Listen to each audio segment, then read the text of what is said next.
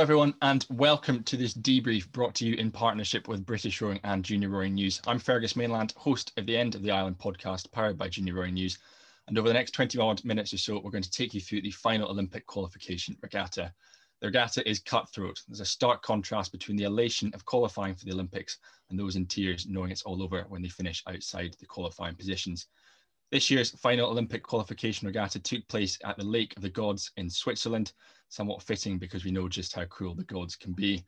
And for this recording, I'm delighted to be joined by Olympic gold medalist Mark Hunter and Eric Murray and Olympic silver medalist Jess Eddy. And Mark, coming to you first of all, there's really nothing else in our sport that's quite as brutal as this event that we've just had over the weekend. No, it's a weekend of death, isn't it? This is like crew's last chance to make it to the big one. There were some incredible performances, some heartbreaking moments. And and I suppose with the schedule change, that was even a bigger kind of U-turn for some of the crews to think about. I'm sure some of the other guys will have some insight on that. But imagine trying to race 4 times, over 24 hours, or some of the crews 3 times. So it was an epic weekend for some. Look forward to diving into some more of the detail with Eric and Jess. And I think the first place to start really has to be the British crews that we had. And I think you called it regatta of death, of Mark, but I guess Jess, it's probably regatta of disappointment is probably the best way to summarise the 4 crews that we had racing out in Lucerne.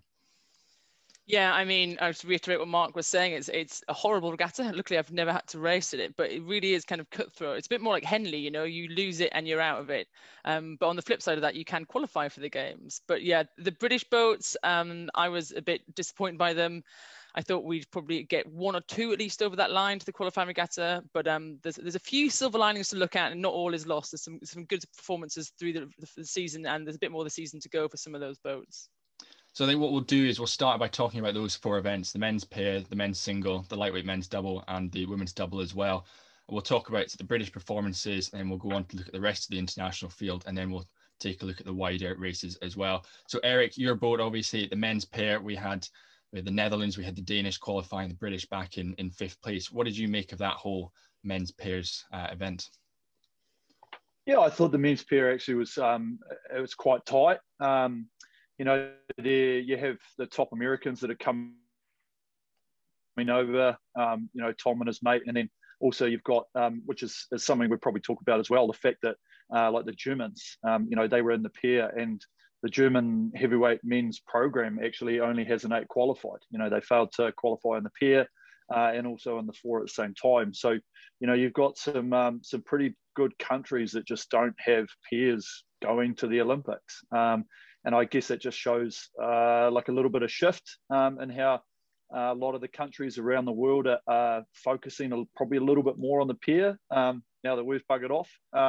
And I think it's a great thing for the sport. If you've got countries that are really focusing on putting their top guys into that sweep position, that's why you've sort of seen the results that you have. So, it's a great result, but obviously at the same time, you've got that epic disappointment from a lot of people that have really sort of trained for 2 years, and I think we have to remember that as well. It has been 2 years working to this regatta, because normally it's only the year of, but seeing as nobody's really raced together for that long, it is sort of the first time for a lot of these competitors to actually come overseas and do some competition. Yeah, Mark, 10 boats qualified for the British Olympic team. The first time since 1968 that we're not going to have a men's pair racing. But I think it's a young team, particularly this year. So I think for those guys racing in the pair, just to get this racing experience under their belt in Lucerne, it's a great opportunity for them and something that's certainly going to help them out in the lead up to Paris in 2024. Yeah, and I think it's quite interesting because we had like 2 big hopeful boats, and it was the men's pair and the women's double. They were our 2 boats. So I think we're all maybe overconfident that they were going to make it when we kind of looked at the results of the Europeans. And for me, it's just a red flag of like what we did well, but we need to be really conscious of that as we go forward, as the other nations come in. And, they are young combinations. And I think in some of those events, especially the women's double, I think the German crew, there was some really good experience there. And I think in these really intense battles, this sort of knockout, as Jess was kind of referring to, that experience can be really like highlighted when it comes into those kind of races or finals. where it is winner takes all, basically. So I think it was a good learning experience. It's going to be a very, very painful one to deal with, because there's nothing worse than watching your fellow colleagues from your team going to Olympic Games and competing, and what might have been for you. But I'm hoping they can use that as they kind of move forward and go into the kind of, the next Olympiad, which we know is obviously a condensed Olympiad as we kind of build into Paris. And Jess, following the Europeans, we were really excited about the performance the women's double put together. Third place, that bronze medal. Really excited to see sort of the step on that the women's sculling had made.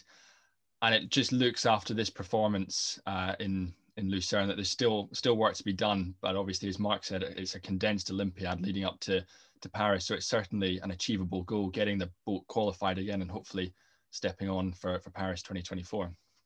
Yeah, I mean, the GB women's double of Saskia and Holly were really strong at the Europeans, got an amazing bronze medal. I thought they rowed really well. I still think they rowed really well. And my initial reaction was, I was absolutely gutted for them, horrible. But they have to treat this as the first year of an Olympiad.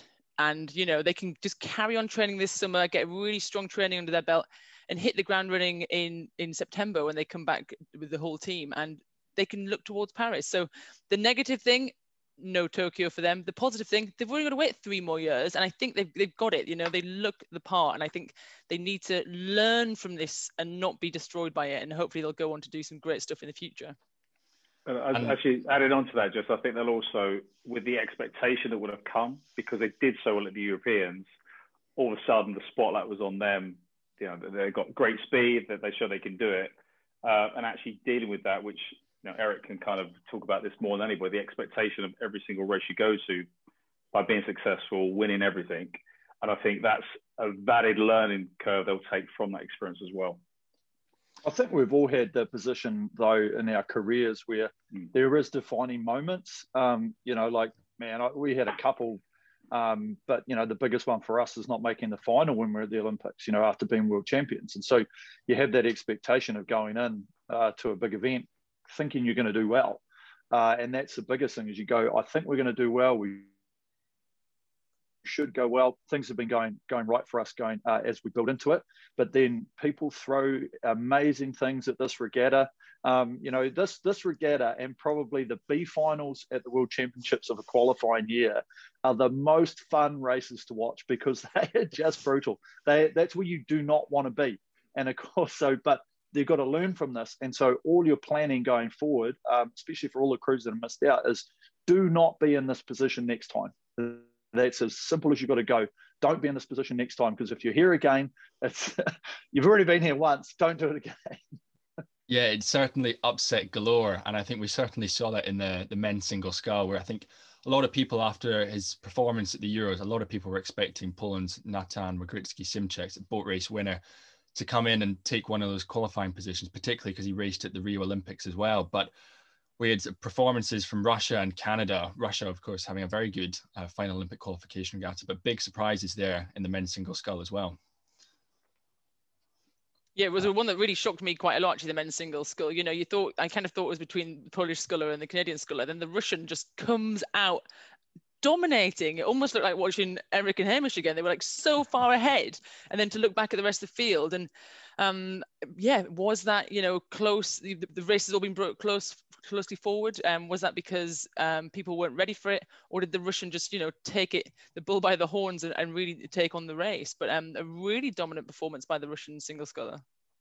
I think this whole regatta as well.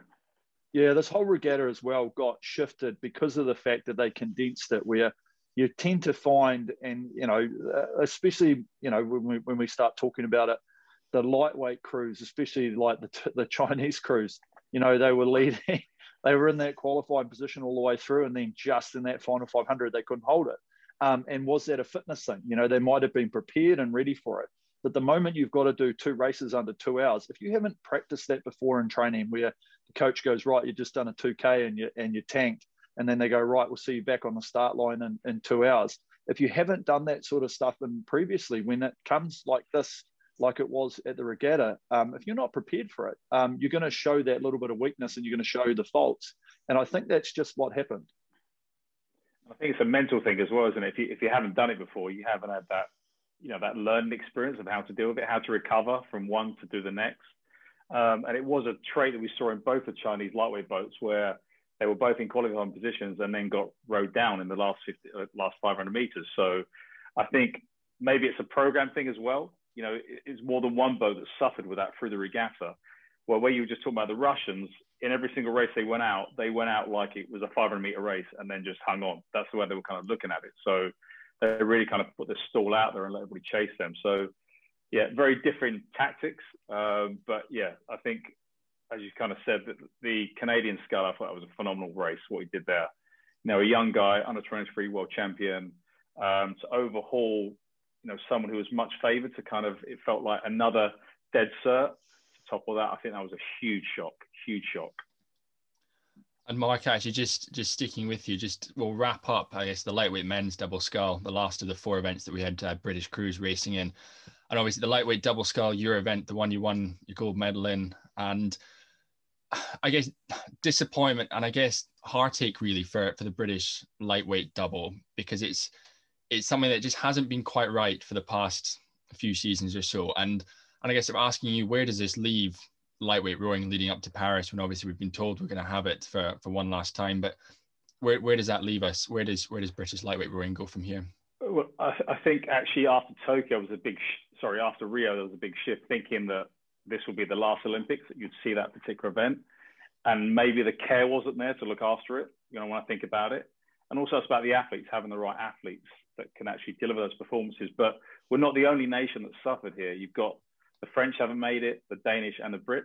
That's your last 3 Olympic gold medalists in this particular event, and those nations haven't made it. So once again, as Eric was talking about the men's pair, there is a shift, you know, to different nations being successful in this. And, you know, the Canadians and the Czech boats were the top boats back in 2019 that didn't make the cut. So they've kind of, you know, they were kind of, I think, 9th and 10th in the lightweight doubles at the Worlds in 2019. So, you know, they were just off making it. They've booked their seats now, but it is heartbreaking because we have had so much success in this event and now we don't have a boat going. It's quite sad to be watching that event now with no British flag kind of racing down the tracks. But Eric, almost switching it up now, we're going from sort of devastation to celebration. One of the standout performances, I imagine, for you was seeing that New Zealand men's 8 get into one of the qualifying positions and book their ticket to Tokyo. Yeah, you know, they were pretty disappointed after 2019, and obviously didn't make it. But they've been working pretty hard. I think they knew they had the potential to do it. They got rid of a bit of dead weight from the boat, that sort of stuff, and it sort of pushed on a little bit. And when you've got young guys, you know, especially in that crew, you know, you got 4 guys in there never been to the Olympics before, and they're just hungry, and that's really what it is. You got some hunger, you got some experience, and that's what we see in that crew. And you know, we're sort of lucky and unlucky when we're down here in New Zealand, because we do just train against ourselves, because we don't go anywhere. You know, and ultimately that's what we've done really, really well in the past. That's why the New Zealand crews, probably for the better part of a decade or more, have been so successful. It's because we do have a really good internal program that just races each other all the time. You know, we used to race against the lightweight double, you know, women's quad, men's double. And so, you know, the 8 can go out and just break it down, or jump out against the quad, or just do handicap racing, that sort of thing. So they knew they had the goods. And that was one thing. That's why Row New Zealand only actually sent a men's 8, because we had some other crews that could have potentially gone, like the men's quad and the men's 4, but they just weren't up to speed. You know, and that's the thing you got to think of at the same time is, you know, you've got to only look at these events and say, where are we going to target? You know, if we want another crew in the Olympics, what's it going to be? And our 8 was where they wanted to stack everyone and put it in. Now, we could have put a 4 out that would have probably qualified. But, you know, ultimately getting into that 8 is something that the country really wants to do well with. You know, you develop more people by having that 8s program. So it was good to see them out there, good to see them out in front. But, you know, I've got to say, fingers crossed, because nobody realizes this, is that in coming back to New Zealand, if any of those guys test positive for COVID and they haven't been following the restrictions, they won't be getting on a plane, and there's only bookings for MIQ. So they could be stuck in Europe for like 6 weeks to a couple of months. You know, and so fingers crossed, they've followed protocol. They're going to get on a plane. They've still got to do 14 days in isolation here in New Zealand. So there's equipment and everything going up into the hotels. Then they've got to get back on the water for 3 or 4 weeks, and then bugger off to Tokyo. So it's a very hard ask for them. I think they've got the passion and the drive to go there. It looks good because ultimately, the Romanians were right up there with the British at Europeans. So if we can sort of transfer this next sort of couple of months into the Olympics, I think we'll be in the final. It's really just going to be to see which crew can just put everything together in this COVID world that we live in. And Jess, speaking of COVID, obviously we had heartbreak again for the Swiss national team. They had a positive test, and just like that, dreams shattered because perhaps they weren't following protocol properly, or they weren't taking the necessary steps to look after themselves and their team. Oh man, I was gutted when I saw that, and I mean that is pure heartbreak, isn't it? When you something happens like that, and I read about it and saying that there was no symptoms, and then the whole crew has to isolate, and that's it, like over. I hope it's the last we see of it. It might not be. It's going to be a really hard two months leading up to the games, and I know how germaphobes we are as athletes anyway. When once we got to the games, we're like, don't touch anyone, don't breathe on anyone, and this is almost times 10. So it's going to be hard, and it's going to be a new kind of level for them to deal with. But yeah, absolutely gutted for the Swiss women's quad there. But, I think it's a sign of hopefully keeping up the protocols and making sure you cross the I's and dot the T's and don't leave any stone unturned in that respect. I've got to say, for even the women's crew here in New Zealand, all our women are just they're already in their own bubble. And I think every crew from every country that's going to Tokyo needs to be really vigilant and just be in their own bubble. There's from now, it's like going on a training camp. Wherever you've gone, you've got to just lock it down and minimize your contact with the outside world, because all it's going to take is for one person, and then your crew's, and that's for the next sort of couple of months. Is it really that big a deal to just be a bit more of a hermit and stay at home and just go back and forth to training, and limit your contact with the outside world so that you can be in the best position? Because otherwise, we talk about it, and you guys said at the start, getting injured or just anything that can happen, working up to the Olympic Games. This is a big one, and it can just come out of nowhere because you touch something that you shouldn't have touched. And that's really what could happen in this next little while, is that we could see some crews that are really right up there, some of the world beaters, and then all of a sudden people have got to get moved out of boats, or they're not going to Tokyo. So there's still, in this next little while building up to the Olympics, it's going to be really, really interesting to see who can just navigate through this pandemic to actually get to Tokyo itself. Also, I think what's been quite useful, Eric, with the 8 is that your 8's come across. They've gone through that whole process, and that whole learning experience they would have taken from that, they can kind of feed back into the team, which is invaluable. And when I was talking to some of the kind of British lightweight women's double, when they were going to the Europeans, I was like, this is a whole experiment for you, because the athletes that haven't experienced this come Tokyo, this is going to be, a little bit unnerving. They don't know what's going to happen, all these protocols in place. But if you've gone through that, that's that kind of knowledge bank you already have.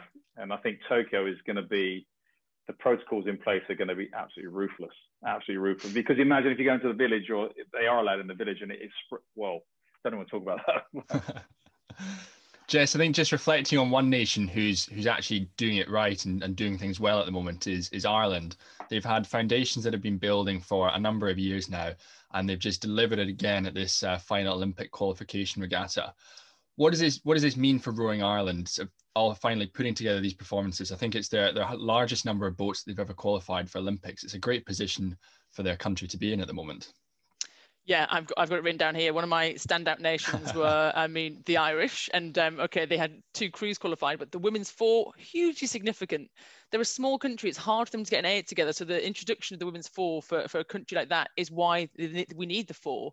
Really strong performance from the 4 and from their lightweight women's double. And yeah, the nation as a whole is doing incredible things. Now, historically, they are a fast nation. I remember when I was a junior, they were winning lightweight medals left, right, and centre. So they are a very, very strong nation in rowing, and they've got history in it. So it's just great. You know, rowing sometimes is the right time, the right place, and things coming together. And I think it is for the Irish team. And everyone loves to see the Irish doing quite well. And I think it was a really, really good regatta for them. And, you know, those four, they've got a real sense about them. They've got a Instagram following, the big, strong girls. And yeah, I think they're doing great things, and keep an eye on them. They were like second fastest prognostic or something. They were like second fastest of the day behind like the lightweight women's double, and that is generally number one. And the Irish four has come out and basically been the second fastest. So I've looked up some data, and I got one of your British man, old Daniel Spring, who's a good follower and does all those things on Twitter, to have a look, because over the last sort of couple of Olympics, there's been about 10 or 12 people that have gone to qualifying and come away with good medals, you know, and so there's no reason why like this Irish four wouldn't go away, if they keep on the track that they're going on, be right in contention to win one of those medals for the women's four. You know, it could be really, really exciting. Yeah, I agree. And I think we've had great performances from Ireland, from Canada, from Russia, but also Denmark as well. And I think, Mark, just asking you this, of the effects of having a good Final Olympic Qualification Regatta or a bad one, what sort of effect can that have on a team's morale over the next few weeks as we lead up to Tokyo? Yeah, I think, you know, you've mentioned those nations that have had a really good experience, and that kind of, as they go back into the environment with the rest of the team, you know, that will kind of, that excitement they have, because we've got more athletes going, bigger team going. But then obviously the teams that come back and they haven't been successful and those extra boats haven't made it, it's just something for coaches to be aware of. You know, you'll start to think of actually the previous results we did at the Euros, you know, were we ahead of the world at that particular point? You know, were we, because some of the boats were really race ready. Like normally as you go through the season, you kind of progress and get better and better. But some of the boats I saw, I was like, wow, they are flying already. So can they maintain that?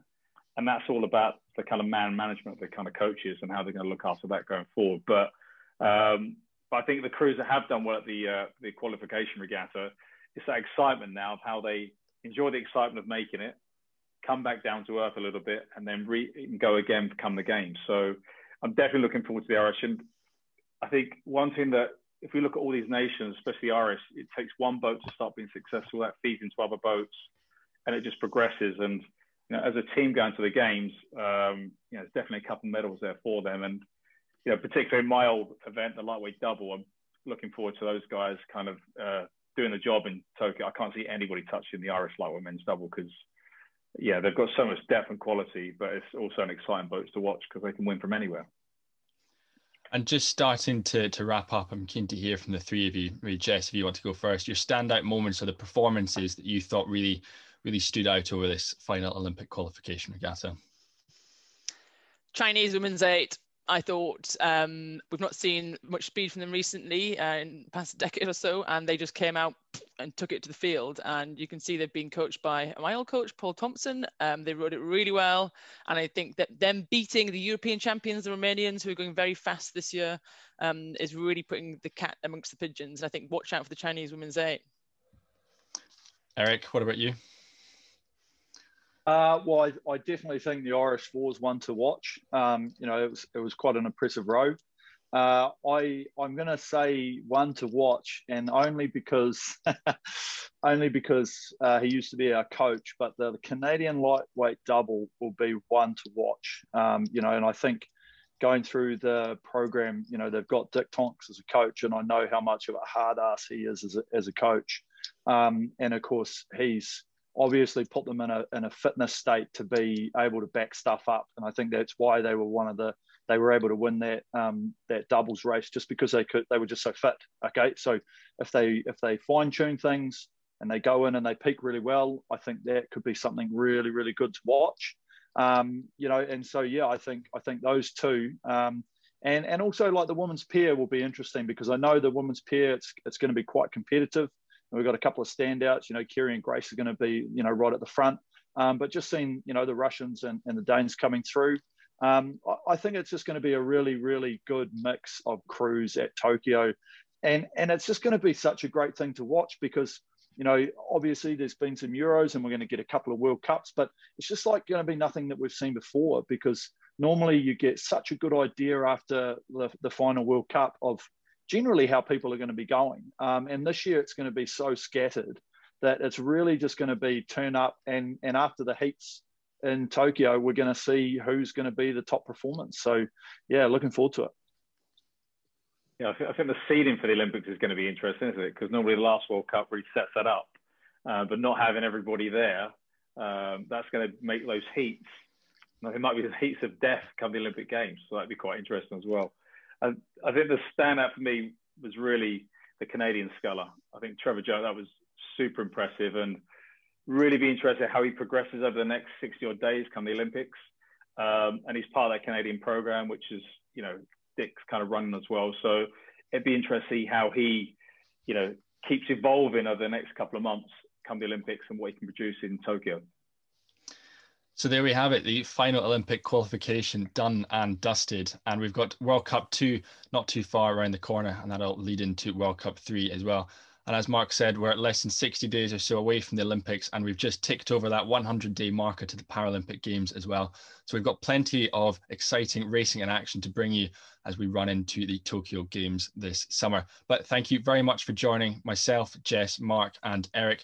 And please stay tuned next time for the next instalment of The Debrief.